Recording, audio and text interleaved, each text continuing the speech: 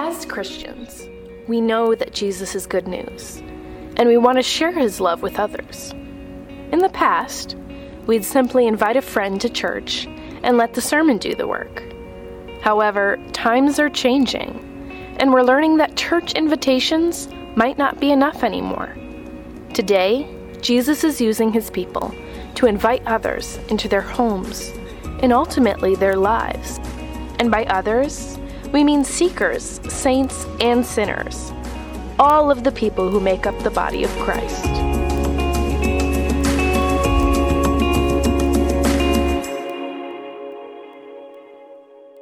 Good morning, parishioners. I thought of a new word this morning, and it's inevitable. It's going to become official at some point, and I just wanted to, this is the first time that it started here. But we have parishioners instead of parishioners, okay, people who podcast. So what do you call a congregation that podcasts? Well, it'd be a podgregation. Because we're not congregating, right? We're not coming together. We're coming together, but on podcast. So now I got congregation, podgregation. There you go. Everyone say it, podgregation. So hello, podgregation, and hello, congregation. Hallelujah. I tell you. Okay, I want credit when that comes out. So now we know that Rob, he's admitted that he forgets everything I talk about when I'm preaching here, and he uses a crystal ball. What kind of pastor is this? We do not condone the use of crystal balls, Rob. And I hope you're all enjoying your this coming to the end of summer. It's try not to think about what's coming in the future. Just put that out of your mind, January, and try to enjoy these last days of summer. I don't know if any of you have fall allergies, but if you do, that you know that last couple days, at least for me, it's kind of hindering a little bit the enjoyment of the last days of summer. You know, I don't know. I'd be interested in finding this out, but I had COVID, last year, and I keep on discovering new things about me, and it seemed to be the result of that. And one of them seems to be an intensified reaction to allergies, because I always have a little bit of allergies in the fall, but this last week, man, it's been coming on me. And the main symptom is that my eyes get all puffy and scratchy. Can you tell they're all puffy and scratchy? And you can't tell they're scratchy, but they're puffy. I feel like my eyes look like Joe Biden's eyes. You know, he's always squinting. He's a good-looking guy. Okay, he's a good-looking guy. They fit him well, but it always seems like he's squinting to read the teleprompter there. But he's like that even when he's not on the teleprompter. He has these kind of like, that's how I feel. So there, you needed to know that, didn't you? The other thing, and this is kind of why I wanted to warn you, is that I sometimes have these sneeze attacks. And when you have those sneeze attacks, this last week, one point, and they're always worse in the morning, but I started sneezing, and it went on for about a minute. And you can't control it. There's nothing you can do about it. You just got to sneeze it out. And I thought to myself, what if that ever happened in the middle of a sermon? So if that happens, just sort of go and check your phones a little bit. Just let me go for a minute, and it'll get out of there. But they prayed for me before the service, and I'm claiming that, and I'm applying it to myself. So hallelujah, I'm in the protection zone. Glory. So we're in this series, Sinners, Seekers, and Saints. And we're just kind of looking at the new reality of where the church is at. And the new, this is the dynamics. Things have changed. And we're looking at this as how can God use this for a kingdom advantage? And one thing that has happened as the attractional church has been kind of brought down a couple of notches. It's just not as attractional as it used to be.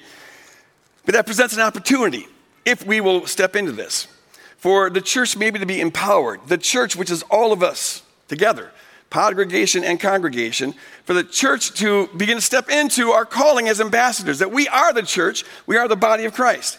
This is the time for looking at how we can bring the kingdom to every social network that we're in. So last week we looked at the family, and it was such a joy and a whole lot of fun to have Bill Doherty here. We had a blast. Probably had a little too much fun, actually.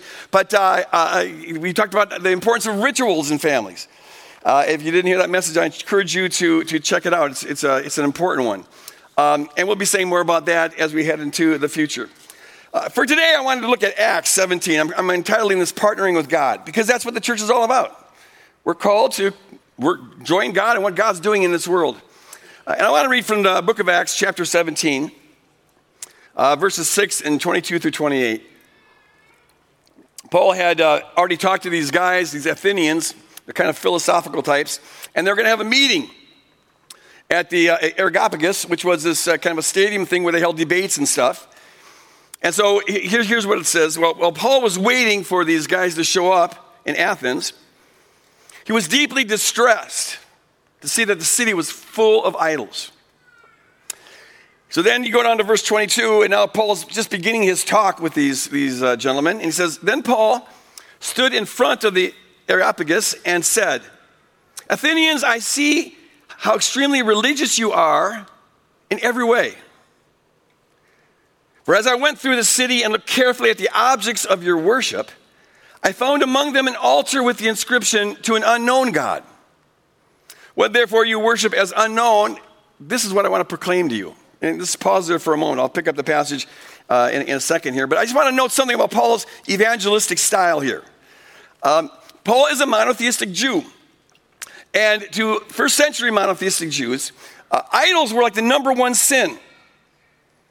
Jews were offended by a lot of the behavior of the Gentiles, their drunkenness, debauchery, they had orgies, they were repulsed by all that, but no more so than their revulsion towards idolatry. So Paul, in seeing all these idols, would have been grossed out. But note how Paul responds to this. He doesn't assume a position of moral superiority and talk down on them. He doesn't go on a tirade against the grotesqueness and the sinfulness of idolatry. He doesn't try to guilt these people out or shame them in any way. In fact, to the contrary, Paul compliments them. He compliments them.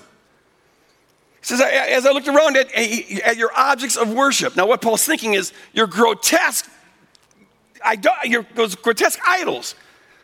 But what he says is your objects of worship, because that's what they are to these people. And then he says, I see that you're extremely religious in every way. So Paul takes his own convictions about idolatry, his own revulsion about idolatry, and he sets it aside. And having done that, now he can see and he affirms the motive behind it. You guys are trying. You're religious in every way. You're doing all you can to reach out to God. He compliments them.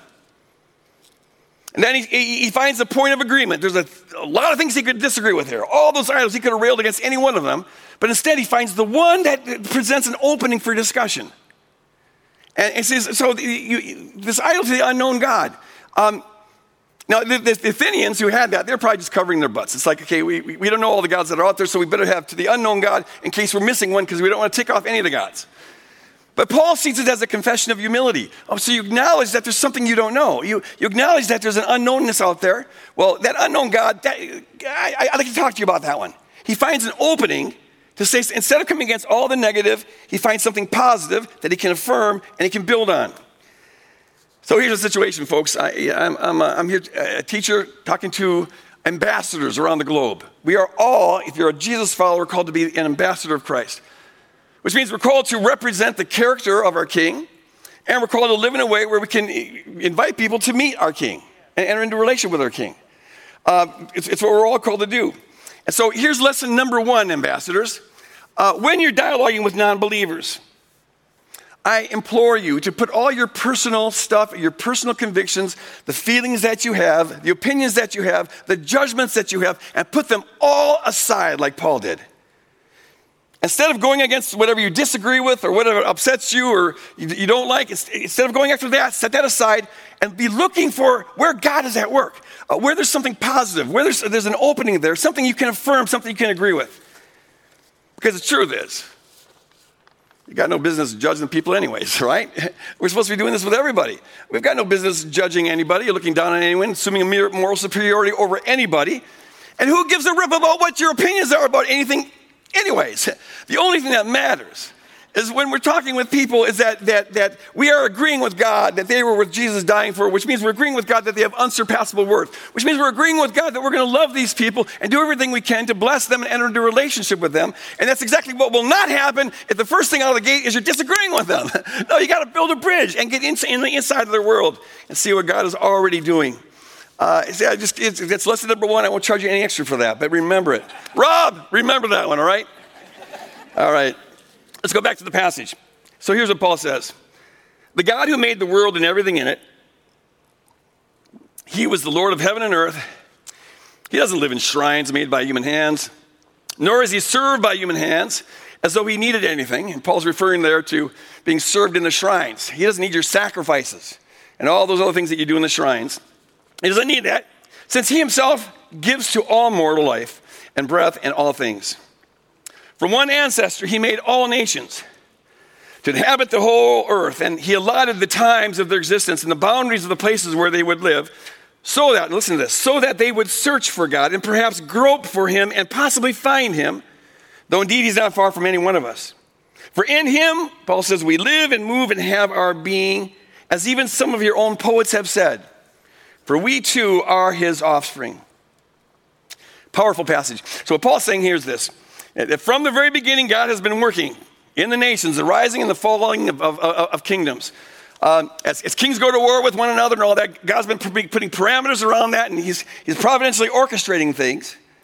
And whatever motives the kings might have for trying to topple another nation and all that, whatever's going on there, God's motive in his providential working with all the nations of the world, his motive is to get people to hunger for him, to search for him, to yearn for him, to grow for him, and possibly even find him, though that would look different probably from culture to culture to culture. And it would depend on insofar as the culture and the other circumstances around it make it possible. But that's what God's always up to in this world. And then to prove his point, he quotes two pagan philosophers. When Paul says, in him we live and move and have our being. And we too are his offspring. He's quoting pagan poets and pagan philosophers there. And so what he's doing there is he's illustrating his point. That God is at work everywhere, in every human heart. Even in these pagan philosophers. And so he's affirming this truth that shows up here. That God's at work at all times and all places to bring people into, as much as possible, a relationship with him. Now, if you study pagan philosophy and you study world religions and all that, you'll find a whole lot to disagree with, a whole lot that's wrong, and a whole lot that's erroneous, and even stuff that's sinful. But you'll also usually find, if you're looking for it, some truth. Truths that line up with who God is, as is revealed in Jesus Christ, and what God wants in our life. And he's always at work in doing that. So he quotes these philosophers saying, kind of illustrating that God's at work in all places, even in your own philosophers.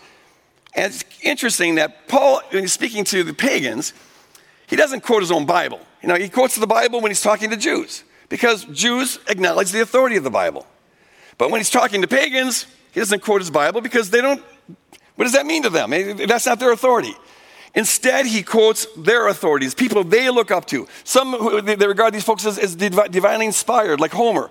And he appeals to them. He finds truth in their sources of authority because that's what has meaning to these folks. That will impact them.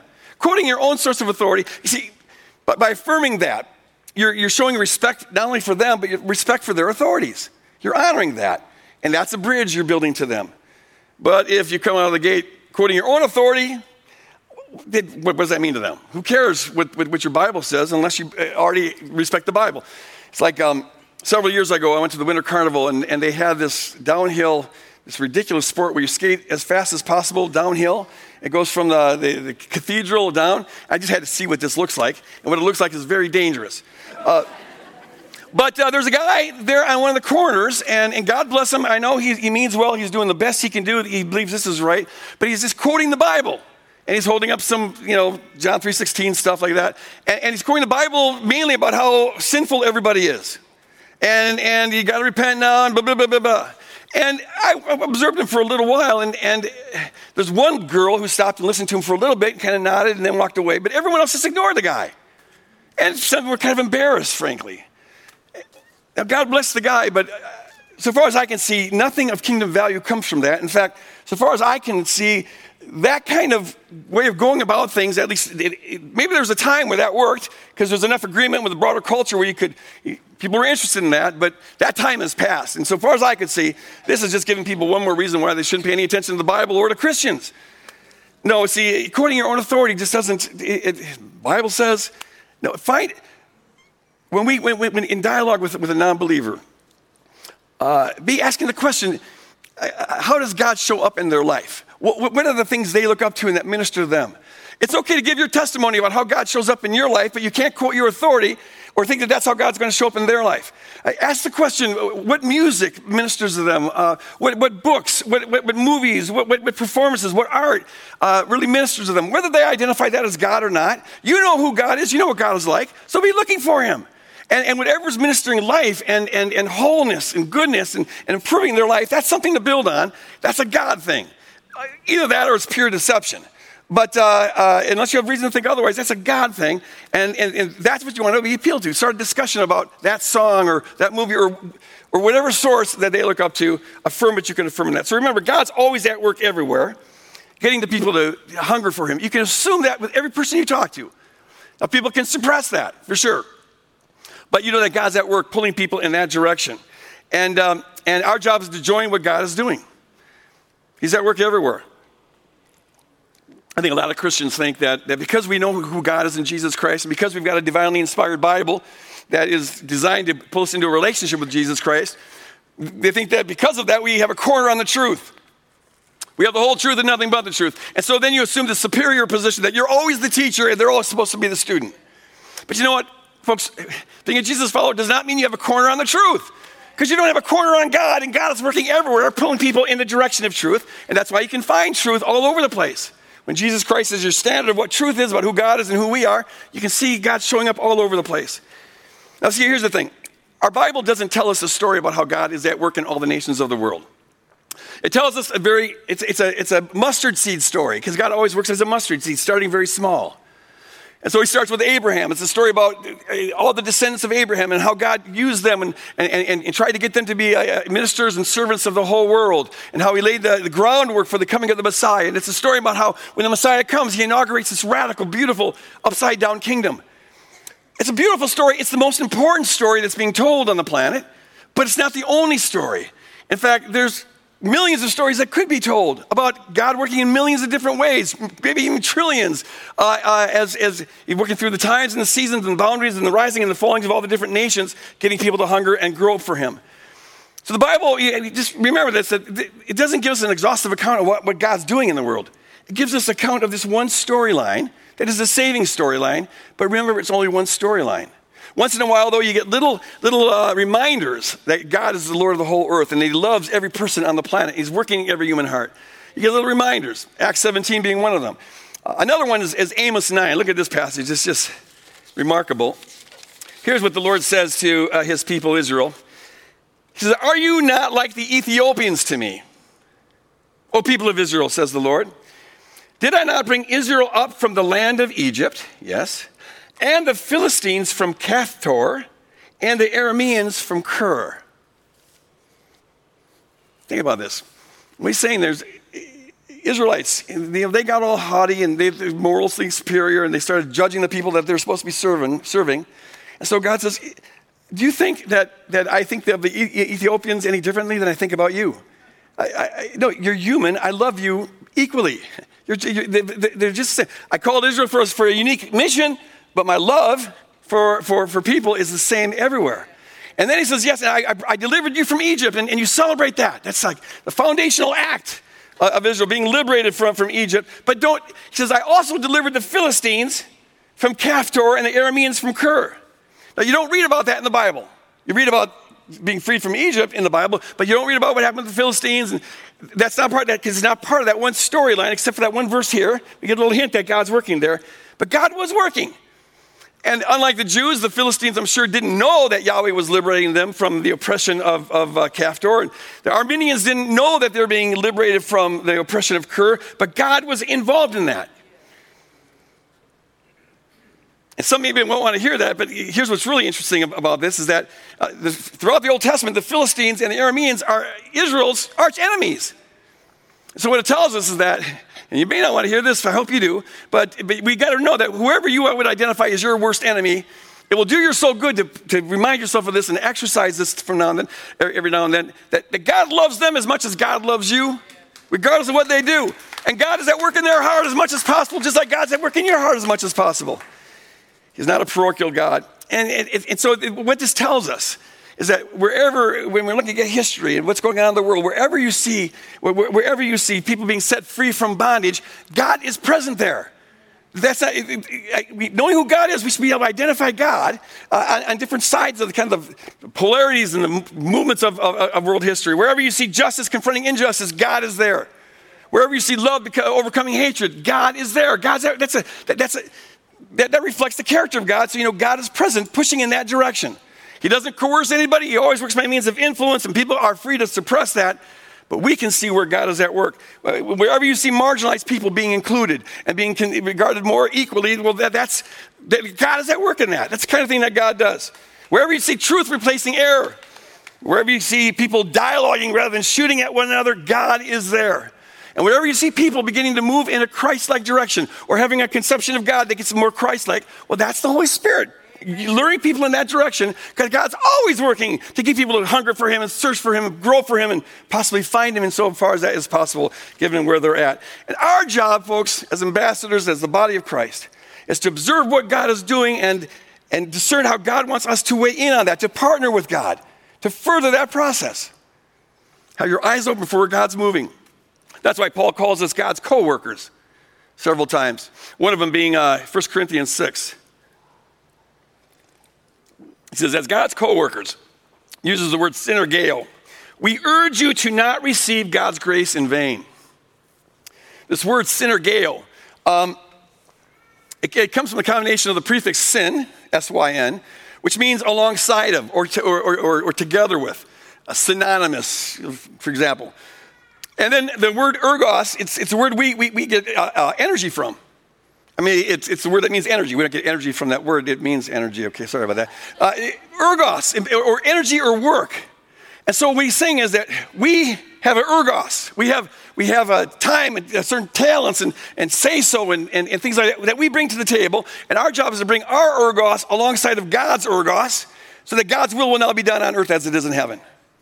That's the whole program. And see, by God's own design, now hear this. This feels really important. By God's own design, God needs us to play that role. God needs our ergos to come alongside his ergos to see his will done on earth as it is in heaven. And the reason is because we are the body of Christ, and Christ is the head. But we are the only body that Christ has right now. We are his hands, we are his feet. God's at work everywhere, but in terms of building his kingdom specifically, we're like I said last week, we are the front lines. And God needs us to join him in doing that. Ask this question. How much of your will would be done on earth as it is in your head if your body wouldn't cooperate with you? Think about that. And the answer is not much. If your body's not cooperating, you're not going to get anything done. If your body's not cooperating, you can't even talk. You ever try to walk when your feet have fallen asleep? It's embarrassing. No, you're not. If your legs aren't cooperating, you're not going anywhere. Well, folks, that is God. That's how God needs us, his body, to be in line with him, to be cooperating with him, to be partnering with him, to get his will done on earth as it is in heaven. By God's own sovereign design. He doesn't want to do everything. No, he wants to partner. He's always a relational God. He empowers us to join him in the task of bringing his kingdom on this earth. And maybe that strikes you as like, whoa, it seems like a heavy responsibility. Especially if you're one of those who always was like, God does everything, and that relieves you of any responsibility. Que sera, sera. Whatever's going to happen, that's God's will. If you've always thought like this, and this can really feel awesome that you have this responsibility. And it's true, you do have this responsibility. But see, folks, that's what gives our life meaning. That's what gives it significance. It gives us purpose. Our lives get to count. Our lives matter. They make a difference. Things hang in the balance on what we choose to do. God has given each of us this ergos. I sometimes put it like this. We have a say-so. Through our choices, we make a difference in this world. We have a say in what comes to pass, genuinely. And our job is to bring our say-so under God's say-so so that now his will is being done on earth as it is in heaven. Our job is things really hang in the balance. There are people who could be impacted for Christ who won't be impacted if we don't align our will with his. There are people who wouldn't feel love, but who will feel love if we align our will with his, if we align our ergos with his. There are things that will be done that otherwise wouldn't be done. But if we fail to bring our ergos alongside of his, our energy, our time, our talent submitted to him, then things won't be done that ought to have been done. Things genuinely hang in the balance. Our job is to be looking for where God is at work in every social context we're in, and to be seeking the Spirit as to how we should join Him, which leads me to this one last point before I want to introduce you to a friend of mine. To partner with God and what God's doing in this world, it means we've got to follow the Spirit of God. Got to walk in step with the Holy Spirit. Big emphasis put on this in the New Testament, staying in step with the Spirit, walking in the Spirit. If we're the body of Christ, each one of us, we're part of the body of Christ. If that's true, and it is, and Christ is the head, then you can think of the Holy Spirit as the nervous system that connects the head to the body. He is, as one author called him, the go-between God. Christ intercedes between us and the Father, but the Holy Spirit is the go-between between us and Christ. And so listening to the Spirit is absolutely imperative. Listen to this passage from Paul. It's in 1 Corinthians 2. He says, the Spirit searches all things, even the deep things of God. The Spirit searches. And that's one way that, the Spirit is personal. Some people think of the Spirit as an it, not a who. But it's don't search. Who's search? So the Spirit is the who searches. And what he searches is the deep things of God. And then Paul says this, who knows a person's thoughts except their own spirit within them? In the same way, no one knows the thoughts of God except the Spirit of God. And then he says, who has known the mind of the Lord so as to instruct him? And the answer is, it's a rhetorical question. No one knows that. He says, but we have the mind of Christ. So note here, no one knows the thoughts of God except the Spirit of God. So if you want to know the thoughts of God, which include the plans of God and what God's up to and what God's plans are for you, what is God thinking right now? If you want to know that, you got to be tapped into the Holy Spirit. And that's why he says that if we have the Holy Spirit, we have the mind of Christ, because if we have the Holy Spirit, we have access to the mind of Christ. If we're listening and if we're seeking to stay in step with the Spirit. So it brings me to this, what that means, and I feel this more strongly than I ever had before, that the job of teachers and pastors and apostles and prophets is to equip the saints for the work of ministry, Ephesians 4. Note who does the ministry. It's to equip the saints for the work of ministry, the church for the work of ministry. It strikes me now at this juncture in history when so much is up in the air and there's so much unrest. The foundations are being shaken. We're in a Kairos moment here. It's a really unique time in history. So many things converging right now, and it's causing a lot of misery and stress. But one advantage is that the less things are predictable, the less we can control them. And the less we can control them, the more easier it is to depend on the Holy Spirit, which was what we should have been doing all along anyway. Somebody say amen. Amen? Staying in step with the Spirit. In this season, it seems like the most important thing that pastors and apostles can do to equip the saints for the work of ministry is to empower them to hear the Spirit and to listen to the Spirit and to contextualize the kingdom and how to bring the kingdom into whatever situation they're in. It's very much like the early church, the first Christians. When the Spirit was poured out on the day of Pentecost, no one had a manual about how you're supposed to build a church. Here's the 4 steps we can do to do this, and here's the plan that everyone's going to do so we can all get the kingdom done. It was all, they were shooting from the hip, but they were following the Spirit. So they just start meeting each other's households because the Spirit led them to do that. And they go out and share the Christ in the marketplace or in Solomon's porch because the Spirit of God led them to do that. And sometimes we read that they planned on going to a certain city, but the Holy Spirit said, no, I want you to go this way instead. So they allowed the Spirit to disrupt their plans, to inconvenience them. That's how the early church was. And that, folks, I think is the kind of situation we're in right now.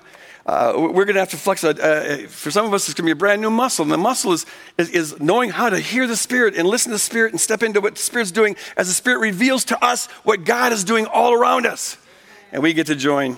So I thought one of the best things to do here is, instead of trying to roll out a plan that's going to apply to everybody, which we don't have, we've got all sorts of things that we can support people with and educate people with and all that. But in terms of how this is going to apply to you, that's something that you're going to have to find through talking to the Holy Spirit.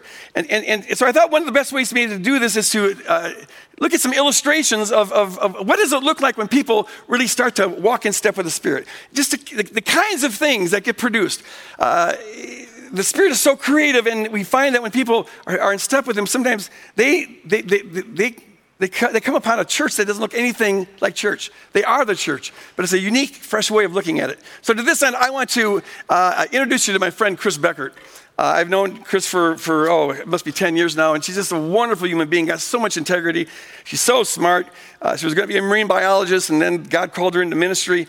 She's now the senior pastor at Table Life Church, which is just outside Harrisburg, and she's a mission strategist and a trainer for this organization called Fresh Expressions. And what the organization is about is teaching people how to hear the Spirit and to join what God's doing in their context. And what always results is a fresh expression of what it means to be church. And so I'd like to turn this for the next 15 minutes over to my friend, Chris. She's not here live, sorry to disappoint you, but we do have her via video, which is the next best thing. So take it away, Chris. Hey Woodland Hills, greetings from central Pennsylvania. It's so great to be with you today, and a special hello to all our podvisioners who are joining us from everywhere. So Greg has given me the task of stirring up some holy imagination today, especially as we talk about this time in the life of the church and in the culture that we find ourselves in. And as Greg shared, this is not to make your church experience easier or less strings attached, but it's really an opportunity for us to be on mission. This time we find ourselves in is an opportunity to create church as never before. It's an opportunity to connect with spiritually curious people, our friends, our neighbors, our community. And this is really near and dear to me, not just because I do this as part of my calling as a pastor, as well as a leader, a trainer with Fresh Expressions US, but because I was one of them. I had a church background, but I stopped attending because basically it made no difference in my life. Maybe you've been there before, maybe you are there now. And I tried a bunch of places, but I felt like an outsider. It's about 15 years ago, and I was working at a marine science lab in university. And I remember going to the grocery store one day, it was on the holidays time, and I ran into the office administrator, who was a friend of mine from the lab. And somewhere in the paper towel aisle, she told me about something that she was starting at lunchtime at the lab, at work. And she invited me to come. And she said if I was interested, the things that they do, they'd pray together, they'd read something, and they'd talk about it, and they'd eat lunch. And if you've ever met my friend Mary Ann, you would know, and she would say this, she's not one of the most outgoing or extroverted people. She's quite the opposite. So I joined this group, this motley crew of all people who were curious about Jesus, some who had been attending church, others not, from all walks of life, from the professor and the student to the mechanic. And that lunchtime group became my church. It's what we call a fresh expression of church. And I want to point out here that Mary Ann was not a pastor. She'd never been to seminary or to Bible college. She was just obedient to what God had put on her heart to start a form of church in a place, in a way that was different for people that otherwise wouldn't join her on a Sunday morning. And she identified a need and she met people there. The cool thing is, because she took that risk and she initiated this holy experiment, I am where I am today as a pastor, as a church planter, and as a follower of Jesus. And that story is not the only case. That here in our work with Fresh Expressions US, we're all like pastors and normal people and doing all kinds of crazy stuff around the United States. But we're seeing these fresh expressions of church bubbling up around the country here in the States and also in the world. We're seeing them bubble up from the margins, the place where the Church of Jesus, ironically, has always been the strongest. And so a fresh expression of church is the words that we use to define. That's basically a form of church for our changing culture, where we're taking the church Jesus loves closer to the people that Jesus loves. But in order to kind of comprehend this, what this could look like, what this could mean, especially in our time and place, we need to take a holy shift. Let me just say that. I know Greg probably is laughing right now, but it's a holy shift from church in here to church out there. What we usually think of as a worship service in a building dedicated to that purpose, to church out there, that might look a lot different. So let me litter your brain for just a minute here. Things like yoga church, church in a Mexican restaurant, one called Burritos and Bibles, a tattoo parlor church, a church among neighbors who get together once a week, even a church in a dog park. Do you believe there is a church in a dog park? And they're kind of like liturgical, right? They do this thing called the passing of the peace, where humans shake hands or say hello in a greeting. Well, they do also something for the dogs. They do the sniffing of the butts. And of course, they have to designate the humans do one thing, the dogs do the other thing. But these are all forms of church that are led by normal people just like you. People who work day jobs, stay home with the kids, have life and your own stuff to figure out. A good friend of mine has a passion for CrossFit. He's a kind of gym rat. Maybe you're one of those who just like enjoys lifting weights and all that. Well, he started a CrossFit church at his gym. They meet together. It's not a worship service, as many of us think of. Instead, a workout is a part of their gathering. And they also have initiated a part of serving others, collecting things for a local shelter, even food items for the food pantry. And even through the pandemic, they've been gathering outside and also on Zoom. We have to just shift our mindset to the possibilities. What could it be? What could it look like? A shift for those of us in church life from seating capacity to sending capacity, where we're measuring the number of people that we're sending out. Not consumers, right? Not that we're just consuming church and materials and great messages and all that, but that we're deploying the people of God to do the work of God. We're sending people. We're excited when we hear those stories. So, and think for a minute. It's thinking of yourself differently.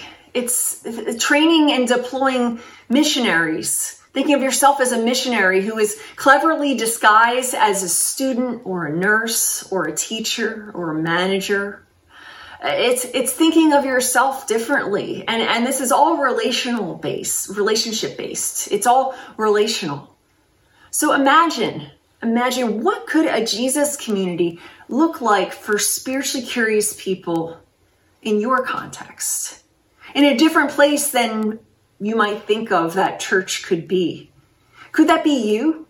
Could God be calling you in this unique place and time in history to be a part of the radical shift and reformation of church that's taking shape? And let me just clarify this. This is not a means of getting people to attend church or to listen to church online or even as outreach, but it's rather fully forming church where you are. I remember a conversation I was having with a pastor about this idea. I was in a coffee shop with him and we were talking about this hiking church that I started called Happy Trails. And it was basically for people, for those of us who find God outside and experience God in outdoors. We go on hikes together, even kayaking, all sorts of those types of things. And there was a guy that was sitting behind him, and he had apparently been eavesdropping, which was fine in this case, because he leaned over and said, "Hey, I'm not religious or a church person, but I would be part of something like that." See, the good news is that God's always at work ahead of us. Contrary to some old school evangelistic techniques, we don't bring Jesus to anyone. He's already there. He's working in people's lives and hearts. You know that from your story. We just get to join him and be a part of it. So you might be asking though, well, where do I start? How would I begin to start something like this? Well, the most important thing is to remember that we need to start with listening. Start with listening. That we talk about with Fresh Expressions US and some of our trainings, that there's like a 3-part listening going on here. It's first listening to God, listening in your prayer time through scripture. It's also listening to your context, not just taking somebody else's great idea and boom, doing it, but listening, what are the things going on in your context? And also the third part is how you're wired. Who are you uniquely wired to connect with? So often when we talk about evangelism, we take this posture of kind of a downward approach that we're up here and we're colonizing others, dare I say. And that's just not right. And not only that, it's a total turnoff to people. Instead, it's important for us to take the posture of a student, not a teacher. A posture of humility, to humble ourselves, as Apostle Paul reminds us. It's taking time to pray for and with our communities. Maybe you might try something like prayer walking. Super easy to do. You might pick a location, whether you live in a neighborhood or even like a shopping center location, and just go for a walk. Walk by yourself, maybe invite a friend or a spouse, bring your dog with you if you have one, and just begin to walk and observe. Observe, pray for the people you pass, pray for the cars that pass you, pray for the people living in houses, asking God to show you who lives there. What's something in the lives of those people that breaks your heart? What do you observe in their driveways and in their yards? What needs do you see? Maybe your eyes are open to a place that you've driven by multiple times before. And also you can begin to ask people questions. Ask them, what would you change in this community? What do you love about this community? And that's where it's important to start with a need, a network, or a neighborhood as your focus. So there's this story of a gal named Amani who moved back to her hometown of Hickory, North Carolina after college. And she got her degree. Her grandparents apparently left her a house in the city.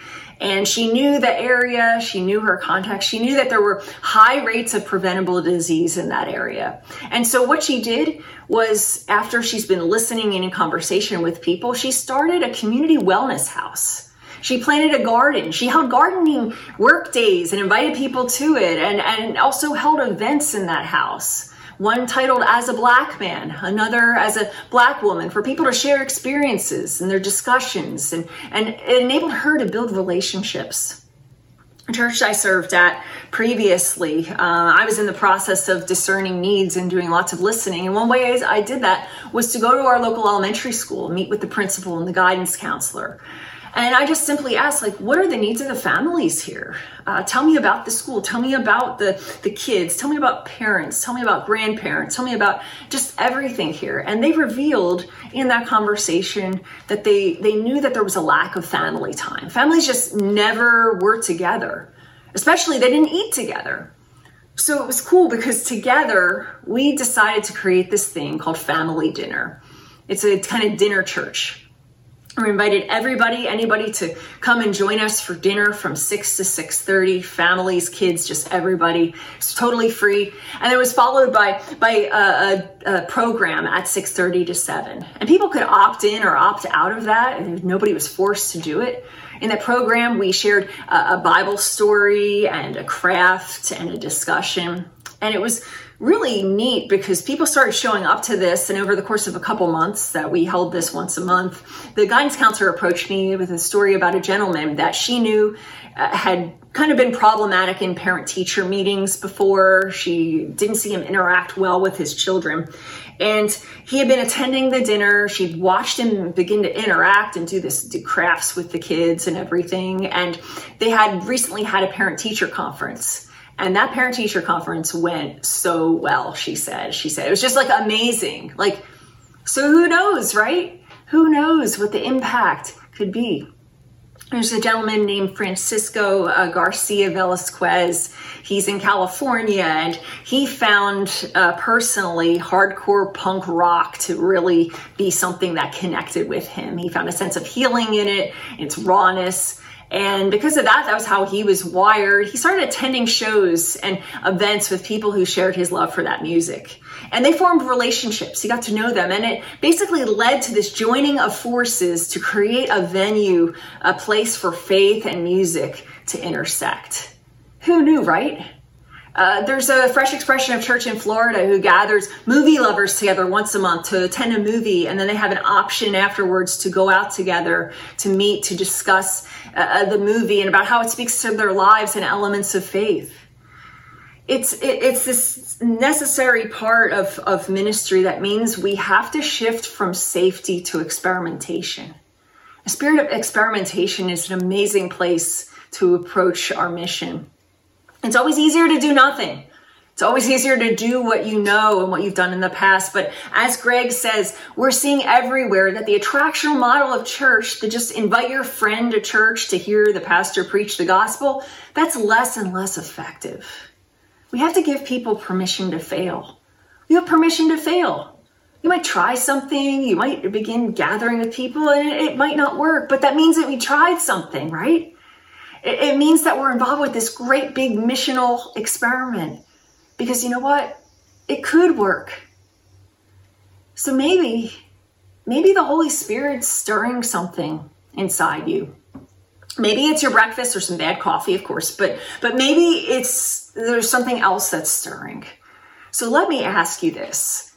Have you ever thought that you might be right here, right now, because you're here for such a time as this? It's time to dream again, folks. It's time to dream again, because our God is a creative God who is in the process of forming and reforming church. And the amazing thing is we get to be a part of it. Well, thanks so much, everybody. It's been a joy to be with you today. And so I'm going to hand it back to Greg. Amen. I told you she was great. She's such a gift. Holy shift. Holy shift. That's what we need. Hallelujah. Hallelujah. It should have been the title, maybe. But really, I just want to leave us with this. We did paradigm shift, a holy shift. From thinking of church only as someplace where we come. God uses that together. That's great. But primarily, church is what happens when we go out. And we are being the church. I want to encourage us. It will be unique to you. You may be looking at some of the things that these folks do, and you're like, oh, I could never do that. Well, first of all, I'd like to encourage all of us to not box God in at the start. Often we think, like, we come to a conclusion, I could never do that. Well, you know what? Why'd you listen first? And be open to where the Spirit might lead you. This is the time and the season where I think God's moving all of us outside of our comfort zones. And so don't conclude too quickly that you can't do something. Be open to the Holy Spirit. Now, He always works with how we're wired and all that. So it'll be natural to you, but don't foreclose possibilities. Always be listening. Walk with your eyes open. And the most important step is that first step. Just start walking this direction. Maybe it's with praying around your block. But be looking for the need or the network or the neighborhood. Where is God calling you to be? And what we are, leadership of Woodland Hills, the church is all about, is resourcing that and encouraging that. And I also encourage us, we have this bulletin. I encourage, if this is your church, sign up for that bulletin, because we're going to be telling stories there. We already are. And some of the stories are really beautiful about how people are bringing the kingdom to their context. And parishioners, which is the vast majority of our congregation, is a pod congregation.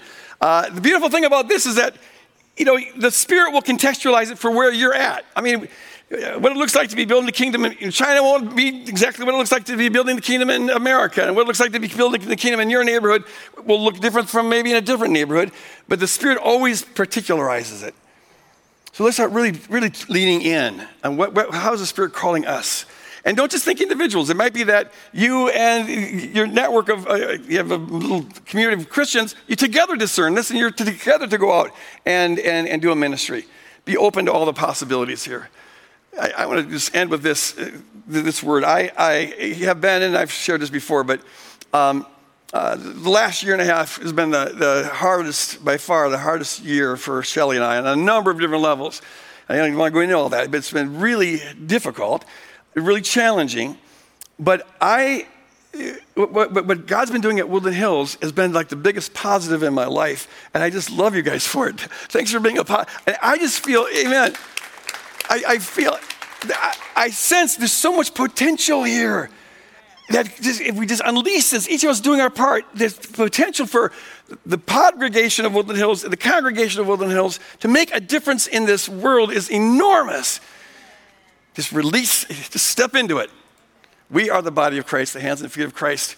Let's be connected to the head, listening to that central nervous system who is the Holy Spirit. Amen. Okay, if you're here, what's the order supposed to say this in? I always get this mixed up. Oh, first of all, on Tuesdays, we've got the Musecast. You can go a little deeper with the message. Dan does a great job of kind of just, unpacking things. I encourage you to check out with that if you're interested and can. We also have these gathering groups that Rob talked about in his crystal ball. And despite the crystal ball, I encourage you to check that out. get to know other people here, and some of them will be local, and a lot of them will be not local, but get together and discuss things. If you have any need that could use prayer this morning, I encourage you to, if you're part of the congregation, we've got prayer ministers who will be up here at the front of the auditorium. And if you're part of the pod congregation, you can just get on a prayer team on the app or the website. And finally, if you're going to be here next week and you have children that you would want to have in Heroes Gate, you need to let us know ahead of time so we can do as much as possible to prepare for the number of kids that will be coming in. And as Rob shared during our announcements, encourage folks, whether you're part of the pod congregation or congregation, to consider once a month coming in and helping the Heroes Gate to minister to our kids.